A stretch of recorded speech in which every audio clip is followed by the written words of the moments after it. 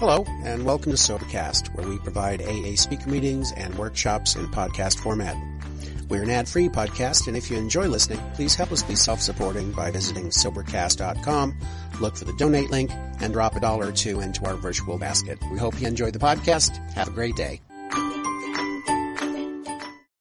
All right, my name's Greg. I'm an alcoholic. I'm also a tech nerd, have been most of my life, and I just took my pulse right before this, and it's elevated about 20 beats per minute above average. So let me start off with the preface here.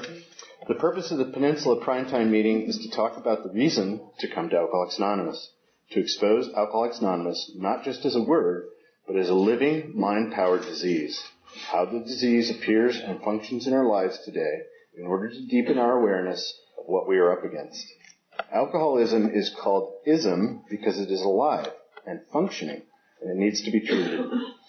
We discuss here strictly the disease as it manifests in each of our own personal lives, the way our behavior is this day, the way we react or look at people, places, and things. We do not talk about our drunkalogue, yesterday's problems, or blaming other people. We talk only about looking inwardly, describing how self behaves in the how self behaves in the day we are in.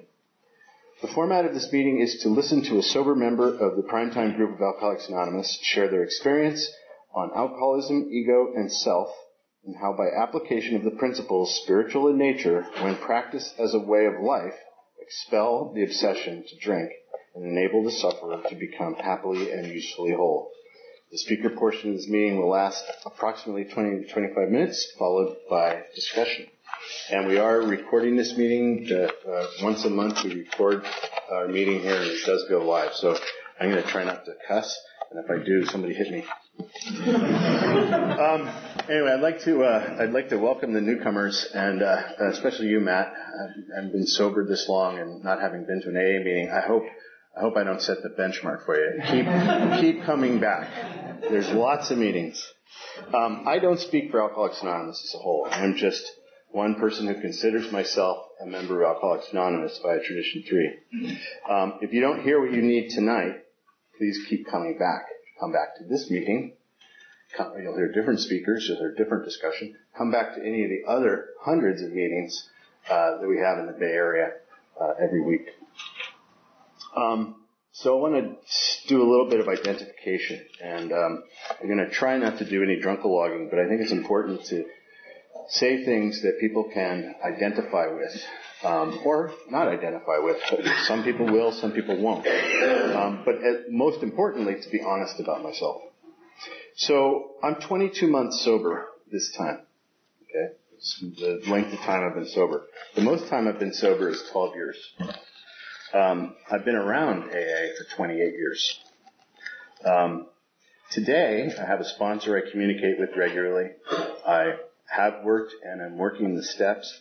I go to 3 to 4 meetings a week, and I have service commitments, and I have a daily routine, thanks to my sponsor who kept on me about it. I have a daily routine that I practice to get in tune with a power greater than myself. And those things work for me. They work for me today. So obviously I had a lot of relapses, or more than one relapse. And I wanted to talk on that. That's one of the points I wanted to get across. And one of the attractors for me coming to the Primetime format is hearing speakers who had relapsed before. Because for me, having been continuously sober for 12 years and having been, sort of a big shot in my own mind in AA, I had incredible shame about relapsing. Now, how did I relapse? It was pretty simple, actually. I stopped doing the things I was told to do in this program. Stopped going to meetings, stopped talking to my sponsor, stopped working the steps. Simple as that. And every time I stopped doing that, I relapsed. So I've been very empirically proven to myself scientifically that that's what happens. So to anyone else who's relapsed, don't do what I did. The relapse caused me to stay away for a long time, and that can be fatal. So keep coming back. I paid a lot of attention reading the big book this time around, and it's amazing how much relapsing was going on at the beginning of Alcoholics Anonymous. People, when I came back, and people would say, "Well, of course you relapsed. You're an alcoholic, right?" So it's important for me to remember that. But I just wanted to get that message off to anybody else who's relapsed. It's hard to sober up, and it's harder still if you don't come back. So what brought me to Primetime? Primetime was attractive to me because I came here and I heard about relapse, and I heard about something else, something new that I hadn't really clicked on before. And there's a couple of people I'd like to thank. I'd like to thank Frank P., who was the first person who found me re-announcing myself as a newcomer in a meeting, and he gave me the Primetime Is Now card with the website on it and told me about the meeting. And of course I'd like to thank John, who's been so important in my sobriety this time around. I'd like to thank a lot of you who've helped me, because you've also seen me over the last 2 years go through a few different phases coming to this meeting every Saturday. And we'll talk a little bit about why that is. But I've gotten an enormous amount of help from people here at Primetime, and that's kind of the story behind AA. We help each other out. So I'm supposed to talk about the purpose of coming to AA. Basically, I come to AA to learn to do what I need to do to live with one of my mental illnesses. Okay? Alcoholism, addiction. It's my mental illness. I'm glad we started with the doctor's opinion, that we start this meeting with the doctor's opinion. There's a lot of doctors in my story.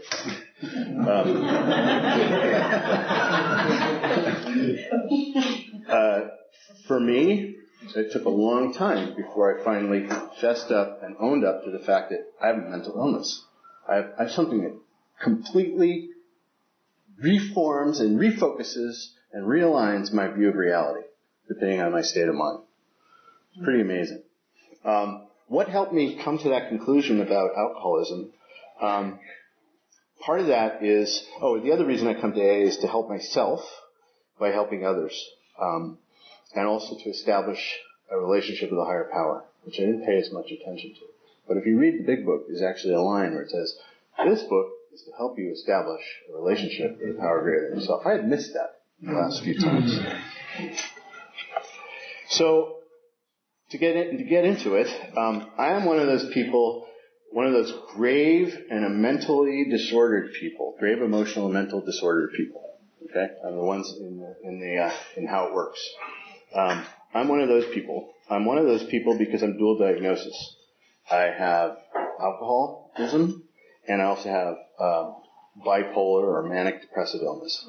And it's pretty documented. It's not like I read a book and I think I have it. I mean, I've had a lot of run-ins, which you'll hear about. So I really got it. And what's really interesting, and that's kind of a little bit what else I want to get across, is my dual diagnosis, both diseases feed on each other, and they have lots of things in common. And I did say I was a geek, so here's just some facts. So the National Institutes of Health counts about 17 million people in the United States with alcohol use disorder out of 317 million people. That's about a little over 5% of the population. There's about 5.7 million bipolar people in the population. Interestingly, 5% of civilians can develop alcoholism, but 60% of people with bipolar develop some kind of substance abuse disorder. The interesting thing about that is, if you assume a bipolar person who has alcohol use disorder, or alcoholism, has the same chances of coming to AA for help as someone who doesn't have bipolar disorder, the interesting thing is if you do the little math there on the little intersecting sets, you find out that it's potentially as high as 1 in 5 people in AA, in the 1.295 million people that AA just counted in its census in 2014, could be bipolar. So I used to be really, I couldn't accept it, just like I couldn't accept my alcoholism. I couldn't accept my other diagnosis. But I talk about it now because maybe it helps somebody else. And both diseases work hand in hand to make things really slippery. So, has anybody ever experienced this? Euphoria, inflated self-esteem, poor judgment, aggressive behavior, agitation, irritation, increased physical activity, risky behavior, careless or dangerous use of drugs or alcohol, frequent absences from work or school, poor performance at work or school, sadness, hopelessness, suicidal thoughts or behavior, anxiety, guilt, sleep problems. I had done all of those before I was formally diagnosed at age 40. And I had done all of those as a result of alcoholism. I didn't need my other disease to experience those things, but that's 2/3 of the symptom list for bipolar illness. So the only thing different about it from alcoholism from my bipolar is I get a few more symptoms because I'm bipolar. So a little bit about me, just to show that there's no rhyme or reason to who gets this disease or who gets to recover. I realize. So I did an inventory to identify my history. I inventoried good things, and then I inventoried bad things that were a result of my bipolar illness, and then bad things as a result of my alcoholism that were clearly separable. So just good things, which is a little bit about my backstory. I was raised in San Francisco. I was raised upper middle class. My dad was a doctor, mom a nurse. I got sent to private schools. I had a Jesuit education for high school. I was a math and science geek. Loved it. I went to UC Berkeley and was studying computer science right when this whole thing was just preceding the explosion of the internet. I worked professionally when I was in high school and college for anywhere from $50 to $100 an hour, which back in the 80s was a lot of money for a kid. It would let me buy a lot of drugs and alcohol.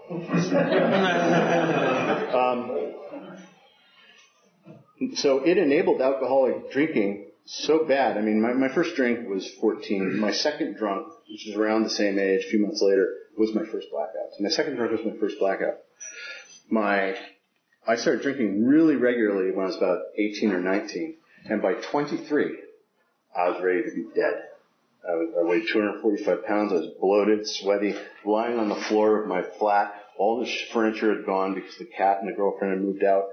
I was basically, my family had let go of me. My friends had let go of me. I mean, I was ready to die. I was absolutely, completely on a fatal track.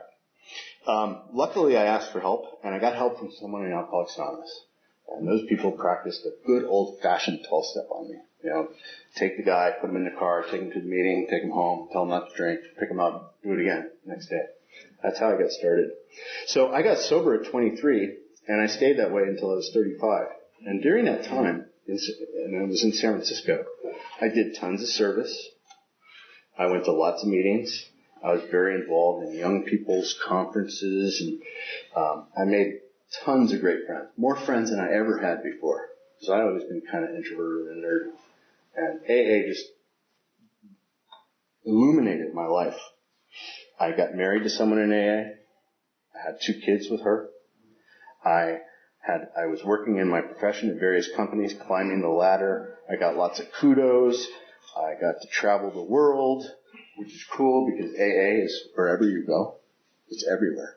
Certainly towns where you're doing business, there's AA meetings available. The other bad thing about business travel is it was a great place for me to sneak. And I slipped a number of times doing business travel. So I got lots of kudos. I have 4 patents. We moved from San Francisco to this suburban paradise. And I had lots of responsibility, and I made lots and lots of money. And exactly at the same time as we moved down here, I stopped going to meetings. I stopped talking to my sober friends. I stopped having service commitments, and I just went into complete workaholism. And it didn't take long. It took I think 3 years, 4 years before I had my first slip. So that's like me in a nutshell. Now, here's some of the bad things that happened to me with bipolar. So I ceased to be able to function to the point where either people couldn't deal with me or I couldn't get out of bed. I was isolated in bed, depressed for months. barely getting out of the house. I had anxiety. Another common symptom, pressured speech, spending orgies. I did a few of those. And I had in my most recent manic episode, I after the fact, I wrote them down just to really make sure I was ready to accept this. I had 54 distinct delusions, like the delusion that the doctor's opinion talks about, of not being able to distinguish the true from the false. I was in the psych ward twice because of my disease. I had 4 disability periods, lost relationships. That's pretty much it that I can attribute solely to bipolar. Now I'll give you the alcohol and drugs bad things. Blackouts, fights, going from being quiet and introverted to being a loud asshole when loaded. I would experience a complete personality change. Hangovers, vomiting and urinating in inappropriate places. A lot of that. Lies.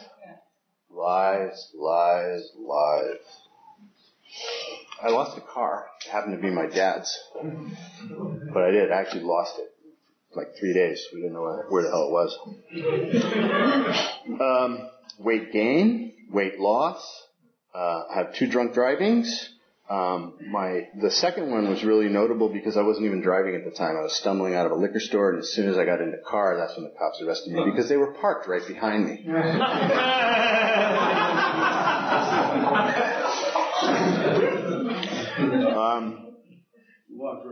Drunk in public, kicked out of clubs and restaurants, had to withdraw from college. I've had tours of the Oakland, San Francisco jails, San Francisco Park Station, San Mateo County Jail twice. I've lost jobs twice. I've lost 2 relationships. I drank and used around my kids. It led to my divorce. It got me barred from custody of my kids. It got me barred from visitation with my kids. I lost most of my friendships. My family relationships are on the skids again. Way back in my history, I wrote it down here just for point of reference. I killed my fireplace once with a 9mm. It's insane behavior, right? Sit in your living room and empty a gun into your fireplace. Well, I did that, and it's insane. And that's something I did because I was drinking. I lived in squalor and isolation for a long time. I committed crimes. I consorted with prostitutes. I hung out in the Tenderloin with really scary people. Why? Because I was a scary person by then. I was hospitalized and treated for alcoholism 3 times. And most importantly, besides my relapses, I did real and lasting damage to other people, not just myself. My family, my friends, my kids. So to me, it's like that list, because of alcoholism, is so much worse than my other disease. They feed on each other. There's a lot of things they have in common. But the biggest thing is that I have no need to have my personality changed by drugs or alcohol. If I do, a long list of bad things happen. When I came to this meeting, I heard Bob Anderson, who I think founded these groups. And Bob said something really important. We lost the power of choice in thinking, not just drinking. And that clicked with me this time with Prime Time, because I started to talk about the mental process of my alcoholism. This was a really powerful concept. The other thing that got said here is that it's alcoholism, not alcoholism. Wasn't. In other words, it's alive and kicking in me all the time, continuously. From the time I get up in the morning to the time I go to bed. And it has to be treated. And that was something I completely ignored before. I'd heard it before, but I hadn't felt it. The other thing that was said here, which is said elsewhere too, is that knowledge, which I happen to love. I love knowledge. I love facts. I love formulas. I love discoveries. That stuff can't help me. No matter how much I know about myself, that's not going to help me heal myself. And that phrase that you hear here is self cannot heal self. That started to hammer home. what I found was that certain prescribed behaviors, not thoughts, behaviors, were the things that could help me deal with my alcoholism. So things like going to meetings, working with my sponsor regularly, having service commitments, those things I talked about before that Alcoholics Anonymous provides for us. And also, it gives me the chance to be plugged into other people who have the same problem, which means they can also be a sounding board or a mirror or even an alarm siren for me when I need it. There's a couple of things. There's some, I read a lot of shrink crap, and and I talk to a lot. I talk to a lot of shrinks, and they have special words for everything. And two of my favorite symptoms are lack of insight and ideas of reference. Lack of insight is where you don't know you're crazy. And that really describes me. Even when I'm not drinking or using, and when I'm not having a depressive or manic attack, I can still see how my mind is warping relative to reality. That I don't have insight that someone else might have if they were sitting right next to me on my shoulder speaking into my ear. They would see things completely differently than the way I do. The other thing they talk about is ideas of reference, and that goes so far as to be, it's the weird stuff. That's the really weird stuff. You know, when you think the radio is talking to you, that's what ideas of reference is. Well, guess what? In my alcoholism, I have that in a mild way. In my bipolar, I've had it for real. But in my alcoholism, I have it in a mild way because I walk in the room and I think, what are all you guys thinking about? You are all thinking about me. What are you thinking about? And what it is ideas of reference is a manifestation of self-centeredness. Self-centeredness. I also learned here that I learned a couple things. One, not to be higher or lower than anybody else. And it was very important to not be lower. It's really easy to wallow in feeling lower than everybody else. I learned about, from reading Thibault papers, that we have this property. Dr. Thibault, more shrink stuff, thought that we were rather grandiose, impatient, had inflated egos, and essentially wanted omnipotence. And I have that. I have all of those things, but I have them in this nasty, passive-aggressive way, you know. I don't let them out for everybody to see. They sneak out. They sneak out like a serpent. So my inflated ego, I don't try like crazy not to share that with other people. The grandiosity that goes through my mind at least once or twice a day. It's, you know, I'll have some idea about how I'm more than what I actually am. So it's fascinating. It's a whole head trip. The biggest thing that I struggled with, which I heard people here in prime time talking about specifically that I wasn't hearing about other people in other meetings talking about, was my thoughts swirling in regret over the past and swirling in fear over the future. That the time was now. Prime time is now. And when I'm preoccupied with the future or the past, I'm not here. I'm not here, and I'm not in touch with my higher power. So I'm also supposed to talk about the first 3 steps and how they work in my life. Well, here's a little break. I told you I love little studies and things like that. You've heard from me how, like, my mind is not a friendly place, right? It's not a good place. In fact, I'm my own worst enemy.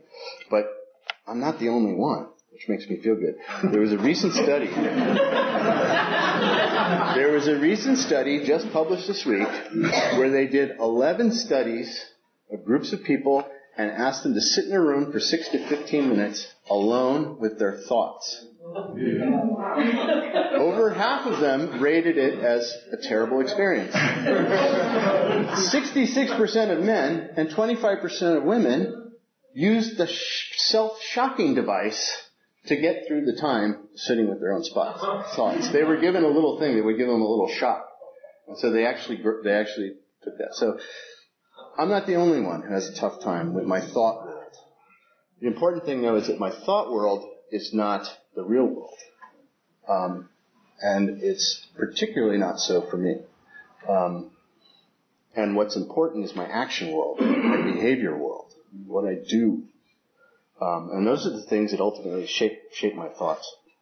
So on the steps, for me, step 1 is all about honesty. Everybody had that moment of clarity, right? Where that 1 second where we were honest with ourselves and said, this poop's got to stop.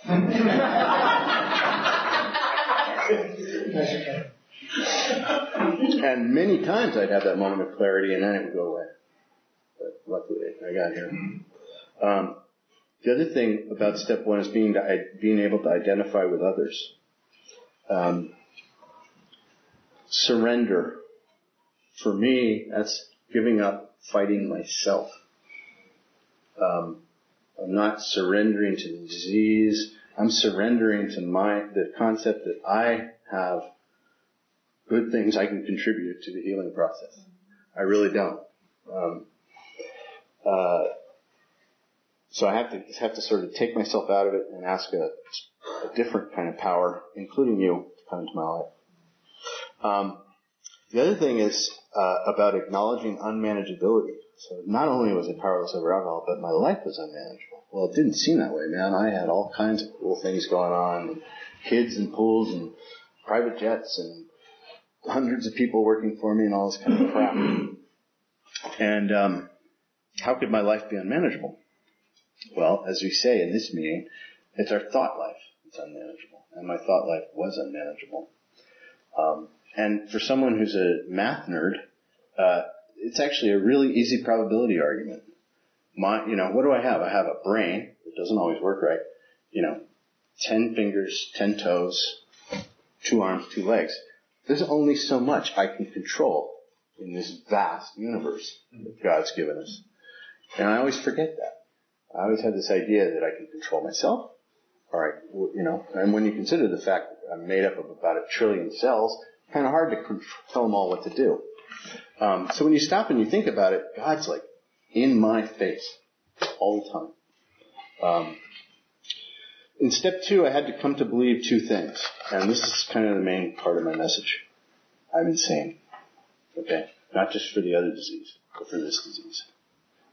The step came to believe that a power greater than ourselves could restore us to sanity. So if you accept that, you accept that you're insane until you start working the program. I had a hard time with that. It's a hard time to accept. And I think I ended up having to go through the pain of accepting my other illness before I could really accept my alcoholism and addiction as a mental illness. Because I thought, if I'm not drinking or using, I'm okay. It's not the way it works. And step 2 also said that there's hope for a power greater than ourselves. And for me, sometimes the best I can do is just not me. Sometimes the biggest my higher power can be is that which is not me. So maybe it's you. Maybe it's the meeting. Maybe it's the service commitment. Maybe it's my kids. Sometimes maybe it's the universe. I have different levels at which I feel plugged in at different times. Unfortunately, I'm not. I have had semi-religious experiences, but it was when I was sick. So all of my religious awakening, or all of my spiritual awakening, has had to do with the educational variety. And my education comes and goes, and I'm always learning more. So no, I don't have a burning bush telling me how to stay sober, unfortunately. And in step 3, when I made a decision, since my higher power is not me, to not listen to just myself. Right? By that simple same math, plugging the variables in, I made a decision not to listen to myself. And to place myself behind other sources of direction. That's what step 3 means for me. So, that's kind of where I'm at. My key messages were, if you relapse, keep coming back. This is a mental illness. I don't need to go quote all my statistics about how fatal this illness is. It's very fatal. If you want a good example, just go back week before last when the Washington Post released a report about 10% of all deaths for people between 18 to 65 or 56, something like that, are related to alcohol use. It's profoundly fatal and dangerous. And combined with my other disease, I have a really bad deal. It takes a lot off my statistical life expectancy. So, only certain behaviors give me the opportunity to free myself from myself and let my higher power come in. And sometimes you are the only manifestation of my higher power. And sometimes I get more. But these behaviors are, I go to 3 to 4 meetings a week. I work one-on-one with my sponsor regularly, preferably weekly. And I really appreciate that he makes time for that. I continue to work the steps from the Big Book. I do service. For me, chairs are a sacred duty.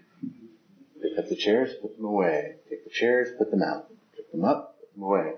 Keeps me at right size. And the other thing it does for me is I'm so self-conscious and self-centered that it gives me something to do when I would otherwise just be tripping out up here. So doing service, and I do other service, central office delegate, I've been a coffee maker, a greeter, all kinds of things, and I will continue to do that. I'm also now doing daily reading, and I'm trying to meditate. I found out something kind of interesting. People who have had psychotic symptoms, like bipolar people or schizophrenic people, I found out they're not allowed to go to meditation retreats. Yeah. That's true. Lo and behold.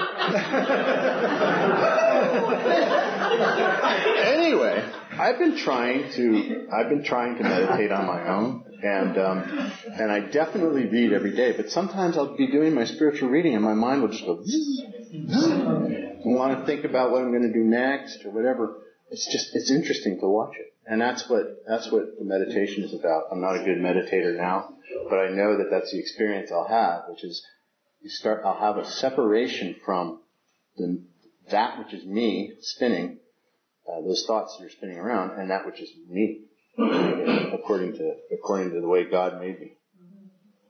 Try to help others. It's been a huge part of Alcoholics Anonymous since the beginning, is trying to pass it on and carry the message. It's like the first Pay It Forward program, really. And contemplating God. I don't know what God is. I just know that I've read all the arguments about why the universe appeared from nothing in a random explosion due to quantum physics and all that. It just doesn't work for me. There's got to be something more. There's just so much complexity and amazing stuff in this world.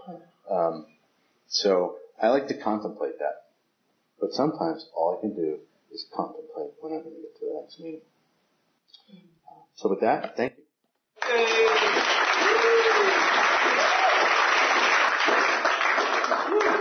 Okay. Let's see. Following sharing, the speaker reads, "The meeting is open for discussion. We ask that you limit your share to 3 to 4 minutes so that everyone may have opportunity to participate. We also ask that you share only about alcoholism, ego, and self, and the first 3 steps. If you stray from the format, you will be gently asked to stay on topic.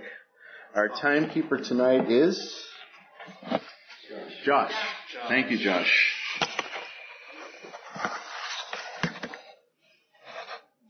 And if you want, come up to the podium. Isn't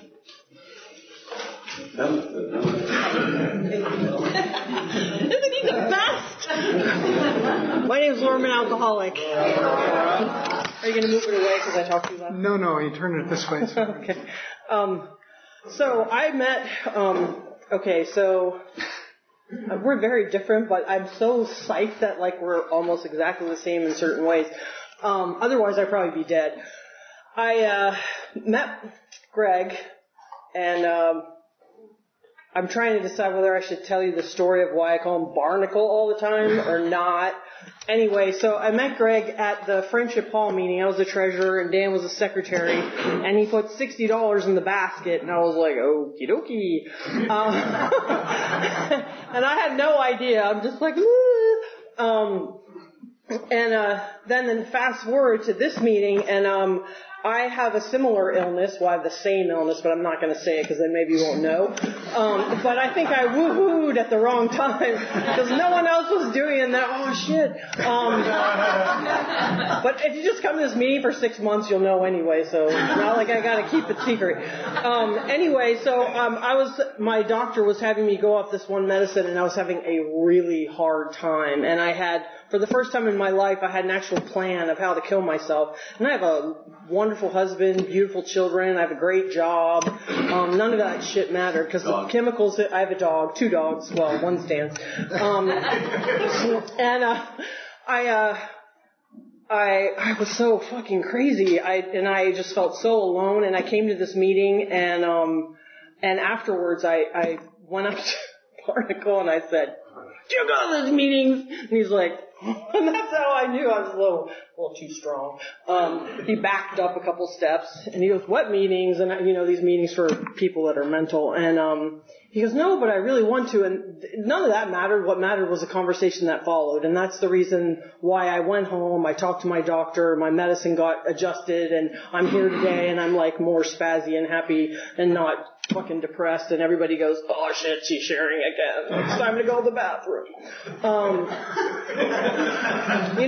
I came here, and I have like this problem that I read minds. Mostly I read Dan's mind, and he never says anything good about me. And everybody else, anytime I read anyone's mind, it's always nasty, mean, evil shit.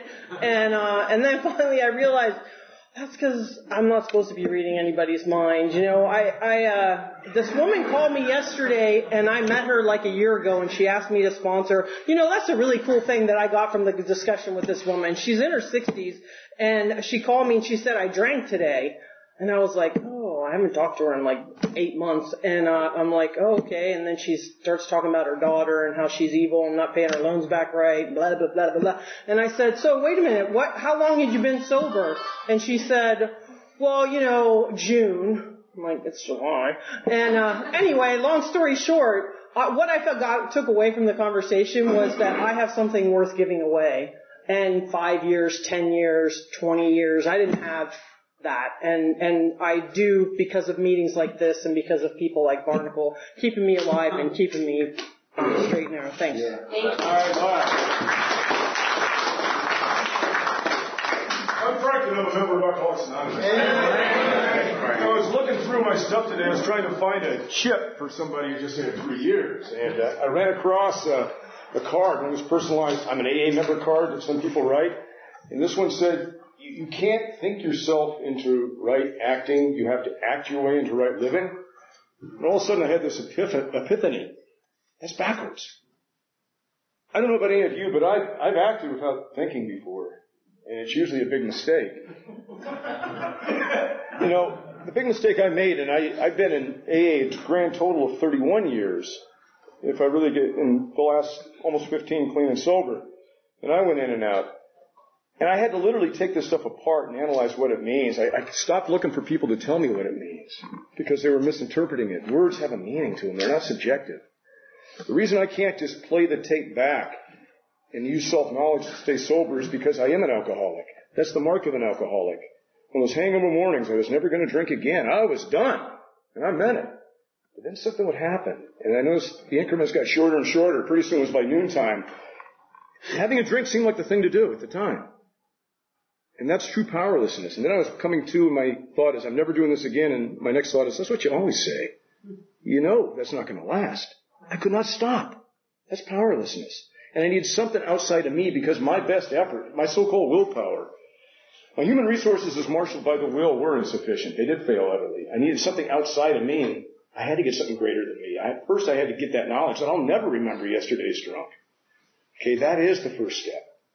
That's what sets me apart from a hard drinker, and the book talks about that. Insanity, I had all kinds of definitions of insanity. Putting a loaded .357 to your head with the hammer cocked, that's not insane rational behavior. But I kind of like to use the term today, spiritual malady, rather than mental illness, because they might want to come in and take all my guns if I start saying that. I wouldn't be happy about that. And I've been around people. I used to work in a detox many years ago, and I remember people that were convinced they heard there's somebody in the ductwork, in the ventilation system. There's a guy in there. And there's people who talk to refrigerators. That's called the delirium tremens that people get. And that's why alcoholics used to be put in nut houses when they were actually detoxing, because they're hearing voices. Well, to them it's real, but that's part of I never got to that point, but I know that happens because I've been around enough people that have had that. So there's powerlessness and I needed something greater than me, and being able to turn my will and my life over to that. It was just something outside of me because I didn't have the answers. And I didn't get into the actual mind-powered part of this until I got into the fourth step and started seeing things. But I had to think different to start acting different is really what I wanted to get across. I was just trying to force will it and just act right. Just straighten up and cut that shit out and act right. And I'd always fail. I failed before I ever took a drink. Because that thing that people call mental illness, that is the alcoholism. That is the mind-powered part. And that's what I need the steps for. I haven't been able to find anything pharmaceutical because I spent years looking for it, to turn me from a pessimist into an optimist. I had to change the way I look at things. Thank you.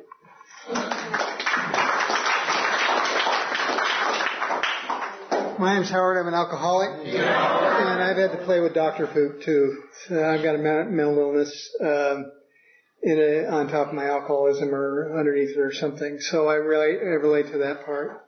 I also relate, Greg, to the thinking, right? It's like I love to think. I do. I really love it. And it's like, it has been most of my life the way I've dealt with the world. It's like, it's my shield. It's where I feel powerful. It's all of these things that are so important, to myself, to my feeling of myself.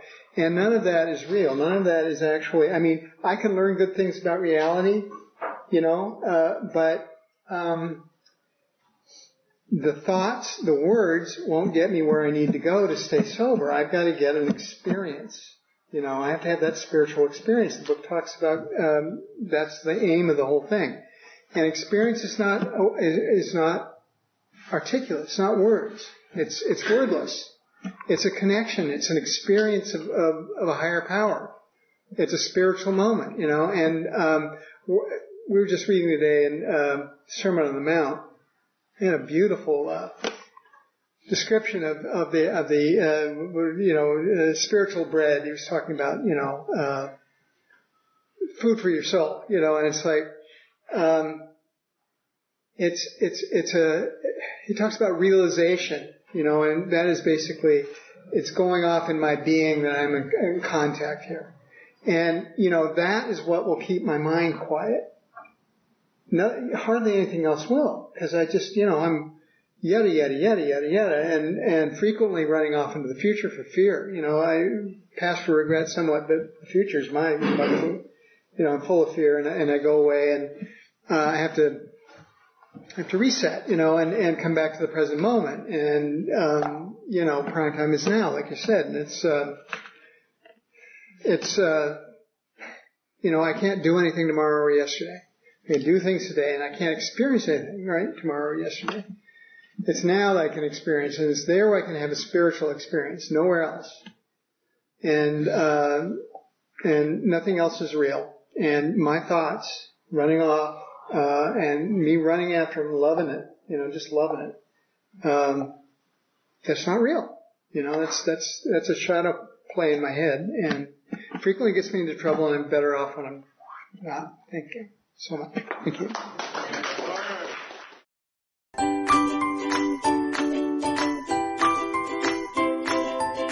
Thanks for listening. I hope you enjoyed the podcast. Sobercast is ad-free, and we'd like your help in order to keep it that way.